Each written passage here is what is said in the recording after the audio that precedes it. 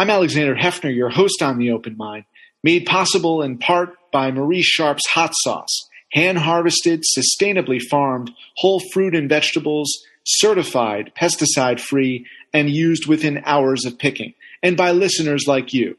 You can support our series on Patreon at patreon.com/theopenmind. I'm delighted to welcome our guest today, Chris Bail. He is director of the Polarizing Lab at Duke University and a scholar and professor there, and author of the new book, Breaking the Social Media Prism, How to Make Our Platforms Less Polarizing. Welcome, Chris. Thanks for having me. Chris, let's get right to it. How do we make our platforms less polarizing? Well, I think the most important thing for your listeners to understand is that a lot of the prevailing narratives about how we might fix social media don't have a lot of evidence when we turn to the research. So things like, the idea of the echo chamber, even foreign misinformation campaigns, or algorithms that radicalize us, a lot of these things don't seem to be moving the needle very much when we look at the research. So when you do look at the research, what does move the needle, or do we not know yet? Well, before we go to the solutions, let's take a minute to think about the way most of us would like social media to be. We'd like it to really be a competition of ideas. We'd like, people to share their ideas and discuss their value, and then, the best ideas would rise to the top. And when we think about something like the echo chamber, or the idea that, social media has allowed us to segregate ourselves from people who don't share our views, this is really the engine behind that idea that, if only we could step outside our echo chambers and begin to expose ourselves to a more diverse set of views, then, we'd see moderation, and we'd see people really beginning to understand that there's two sides to every story, or being able to, empathize with each other. But really, what the research shows is that idea just really isn't why, that idea really isn't explaining and capturing why people use social media. It's not really a competition of ideas. It's a competition of our identities. But it is in real time a weaponized form of political rhetoric, and we saw long before the January 6th insurrection, violence.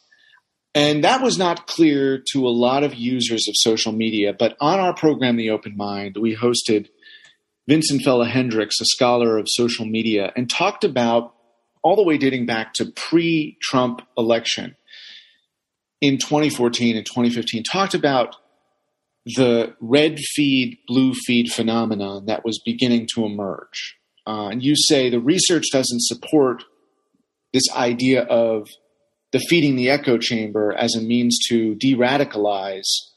But we know that the business model that was exploited, that culminated in the insurrection, and events prior to that during the Trump administration, like the Tree of Life synagogue massacre, we know the roots of that were in the business models of these companies. Sure. And I would never argue that, there's not a lot of room for improvement on the platform side. But let me tell you about an experiment that our Duke Polarizing Lab did in 2017 that I think might shed some light on this issue.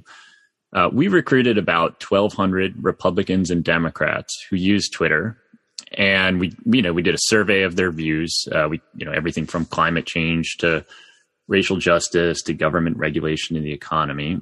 And then about a week later, we offered half of them money to follow a Twitter bot or an automated account that would expose them to 24 messages a day from a member of the opposing political party. Think, journalists, elected officials, even advocacy organizations.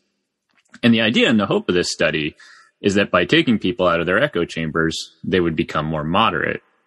Instead, what we saw after 1 month of this is that almost nobody was becoming more moderate. And unfortunately, most people were becoming a little more polarized, especially Republicans. So when we exposed Republicans to Democrats, we saw that they became substantially more conservative in their views. So this says to me, that yes, there are top-down issues, absolutely, profit incentives, and my new book talks a lot about how we might realign those incentives to try to reverse course. But I think first we have to understand the human motivation for using social media and understand, of course, that political polarization predates the emergence of social media by about easily 10 or 20 years. So, something like January 6th, absolutely social media played a role, and absolutely, platforms could do better. But if we really want to understand where the motivation for social media users to engage in such horrific activity comes from, we need to go a lot deeper and really think about why we're using social media in the first place. In the formation of social media as a way to keep track of friends and family and reconnect with old roommates and pen pals from ages long ago, that was the original model. Sue Gardner of Wikimedia joined me in the mid-2010s on the Open Mind to discuss the question that I asked her, which was, if these websites were really intended to be pro-social as opposed to anti-social, why were they not incentivized as non-for-profits? Or even, there is a designation for a company that has a constructive civic impact on society. So let's talk about those incentive structures and your suggestions in the book for based on where we are now, because we know that the original incentives were, at least as they were promoted, were not the ones that became deployed very soon after the beginning, very soon after these companies went public, frankly. Yeah. And, we as consumers of social media, I think, have been content to accept the chaotic ad hoc evolution of social media platforms from serving, the esoteric needs of small corners of the internet to becoming, the public square for democracy in the 21st century. And when we look at the purpose of, Facebook or Instagram or Twitter, these platforms were designed to, for example, help undergraduate students rate each other's physical attractiveness, or in the case of Instagram, arrange alcohol-centric gatherings. So why on earth should we expect them to serve, again, the complex, needs of democracies entering the 21st century? They simply don't.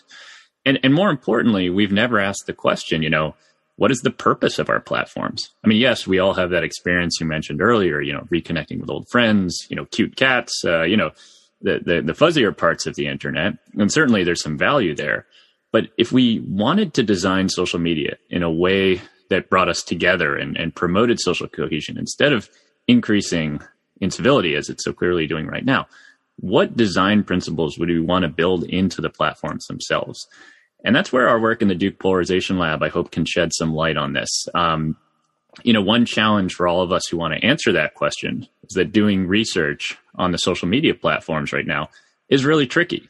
In the wake of, the Cambridge Analytica affair, where research was used to model a political micro-targeting campaign, a lot of academic research on Facebook and other social media platforms has been shut down. And so, even though we might like to experiment on core features of Facebook, for example, how its algorithms sort our news feeds or how it recommends people to connect with, these types of experiments just aren't possible right now. And so what we did was create a social media platform for scientific research. And then we paid people to kind of help us test it. And by carefully controlling how people are brought together and the kind of circumstances under which they interact, really controlling the filter bubble or the echo chamber, if you like, we were able to pin down some somewhat counterintuitive solutions that we think might move the needle. So can you expound on those? Yeah, sure. So, one that's, particularly surprising to me is anonymity.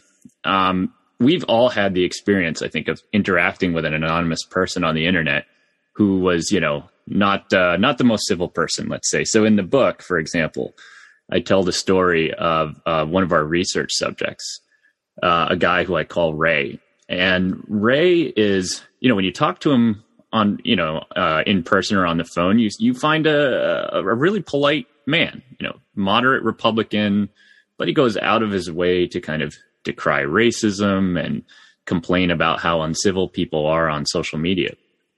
But in my book, I had the opportunity to both study people with, in the context of high-powered data science field experiments, and do these interviews at the same time. And one of the things that jumped off the page at me was the difference, how different people can be online and off. So this guy, Ray, despite being one of the more polite people we met, each night he turns into one of the most prolific political trolls on the internet. I mean, meme after meme, attacking liberal politicians in the most unspeakable ways. A really kind of a Dr. Jekyll and Mr. Hyde kind of transformation. And so on the one hand, we know anonymity can allow people like Ray to say things that they would never say in person online, really to the detriment of the rest of us. But on the other hand, we know that anonymity allows us to some degree, take our identities out of the equation.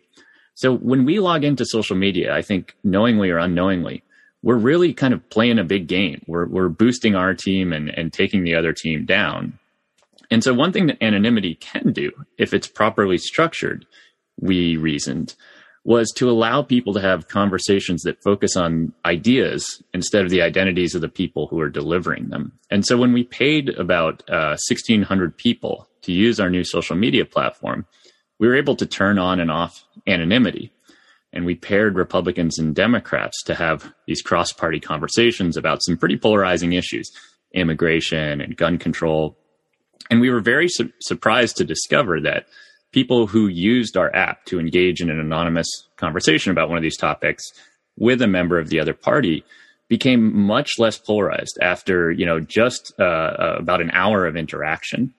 And maybe even more interesting, the results seem to be stronger for Republicans. So allowing Republicans to have an anonymous conversation with a Democrat made them depolarize even more than Democrats. When we talk about social media reform, we talk about the monopolization of these platforms, really an industry of monopoly that's governed by Facebook and Twitter, and of course, Alphabet as well, and their respective properties, YouTube in the case of Alphabet, Instagram in the case of Facebook. So at the forefront is the public policy challenge of reining in a monopoly. That is one aspect of this conversation. Another aspect of this conversation is that there are shareholders. And as companies transform into delivering a more progressive social footprint and the demand of their employees and potentially their shareholders to be companies that foster inclusiveness and equity and that do not promote in any way bigotry, that is part of this conversation. And those are higher level solutions than the implementation of micro reforms to anonymity. What do you say, Chris, about those higher level systemic areas of reform or potential reform? Well, listen, we're about to have a really important debate in this country about regulation of social media. And I would love to tell you that, there are 3 reforms that I think social media companies can enact right now that would really move the needle. I mean, I'm not necessarily suggesting, that anonymity, that we should make Facebook anonymous. I think that would be a disaster, actually. I think what we need to do is kind of rethink from the ground up, what is the purpose of the platform? Can a platform that's about, reconnecting with old friends and looking at cute cat pictures also serve as the primary forum for, serious political discussion? And I think, if we take the long view for a moment and look at how social media platforms kind of come and go, we see a few things. One, we see, the graveyard of social media is pretty well populated at this point. A lot of failed efforts to kind of move the needle. And yes, a few large monopolies, but also widespread public dissatisfaction with, Facebook, Twitter, other platforms. Nobody really seems to like social media, and yet we all keep using it. So it suggests to me that there's going to be some market incentives to create a new kind of platform for discussion of politics. Now, is everybody going to use it? Of course not. But we know already that most people aren't talking about politics on our platform. So even though, people like you and I, talk about this all day, only about 6% of Facebook posts are about politics. And let me give you a staggering quote or data point on Twitter. 73% of tweets about politics are made by just 6% of Twitter users. And those 6% of Twitter users, of course, have, really strong views. So, if we think about, the diversification of social media, we've already seen splintering according to, hobbies or, different subcultures. Why not one for politics? Will it displace Facebook overnight? Of course not. But would it allow more serious discussion about people who genuinely want to find compromise and the majority of Americans who actually do want compromise?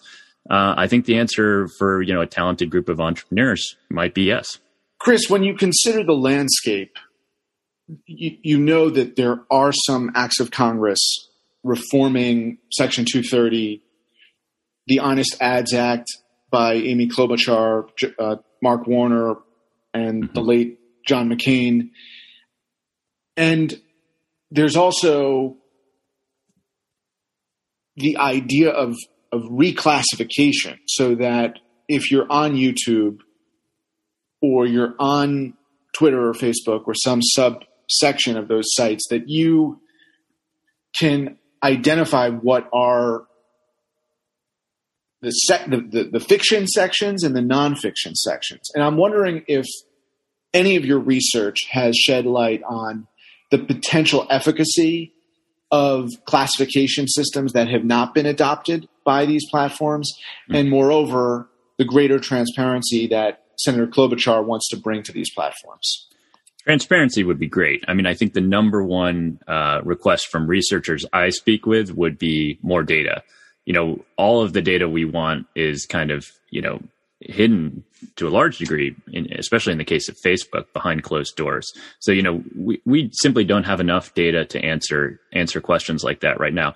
But with the data we've been able to collect, we're not seeing that strong actions by social media companies are likely to move the needle a lot on things like polarization. So let's take some examples. We already talked about the echo chamber.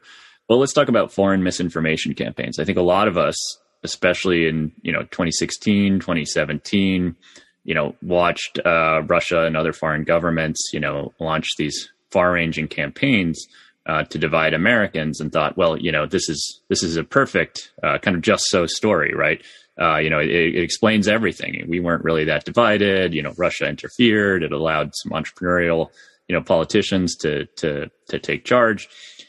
But when we were able to collect data on people who interacted with Russia-linked Internet Research Agency accounts through cooperation with Twitter and U.S. intelligence, we were really surprised to discover that interacting with an IRA account didn't really change people's attitudes much at all. In fact, we couldn't detect any statistically significant effects on a wide range of attitudes and behaviors. And since that study, there's been a few other studies that have similar kind of null effects or don't show an effect of interacting with foreign misinformation. Finally, the idea that algorithms are radicalizing us, really seductive idea, especially when, we're told that it's being used for profit. And though we might not be able to sort out, how much profit is being made, we can try to look at some patterns in, for example, web browsing behavior. And a recent study of YouTube concluded that far less than 2% of people are going down the proverbial extremist rabbit hole on YouTube. That is, seeing and being served increasingly extreme videos that might radicalize them. And another study suggested it might be as few as 1 in 100,000 people. So for me, I mean, there's two takeaways from this. One is we need more data, we need more research. But two is what the trends are starting to show is that from the top down, there might not be a ton that we can do from a regulation standpoint. And we're going to have much more bang for our buck if we explore bottom-up solutions and really try to understand the supply side of polarization. What is driving us to, tweet out into the ether every night or every afternoon, attacking the other side. And I think there's where we have the most latitude to really move the needle. Sounds like you're pessimistic or at least skeptical of the high-level solutions from regulators or even from the companies themselves, although it does sound like you believe the most promise is from those companies adopting new experimentation based on research you and others are doing. It's just a final question. We recently hosted Sinan Aral of MIT on our program. And he thinks a little bit more holistically in terms of the monopolies of these companies and the necessity of new platforms to emerge where you can take all of your existing friends, connections, data, and own it and decide, I don't like the value system of Facebook.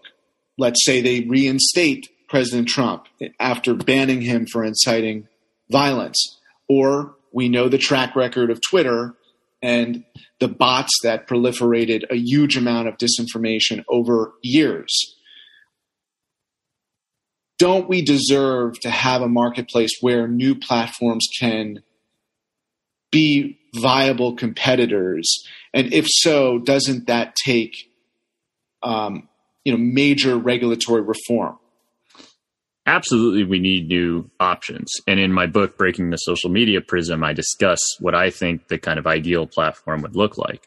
I think at the end of the day, though, we're going to have people using the platforms. And yes, we can nudge people towards less polarizing behavior by creating better incentive structures. So one idea that I promote in my book, for example, is that instead of boosting content that lots of people engage with on one side, boost content that lots of different people engage with. That can really design for democracy instead of, setting us up to retreat further into our echo chambers. But there's so much that ordinary social media users can do too. We can all learn to see what I call the social media prism, the tendency of social media to amplify the most extreme parts of the continuum and make moderation seem invisible. And the good news, even though it's bad news that, we social media users are a big part of the problem, that also means that we have a lot of power to reverse the course. So in the Polarization Lab, we've spent the last 3 years developing new technology that social media users can do to, for example, identify moderates. We have a bipartisanship leaderboard that tracks prominent politicians, journalists, intellectuals, according to how much their tweets tend to resonate across political divides using kind of the latest advances in machine learning and other techniques. We have bots that retweet these messages. We have other tools that allow people to find conversations where bipartisan compromise is emerging. So I think, these are the types of interventions, even if we kind of move the game to a different playing field, we need people to learn that, our behavior collectively, produces these dynamics in addition to the top-down solution. So yes, of course we need, scrutiny from the top down. Of course we need new options. But I think we'd be naive to conclude that, people themselves aren't going to revert back to the same type of behavior that we've seen across so many platforms thus far. Chris Bale, thank you so much for your insight today. Sure thing. Thanks for having me.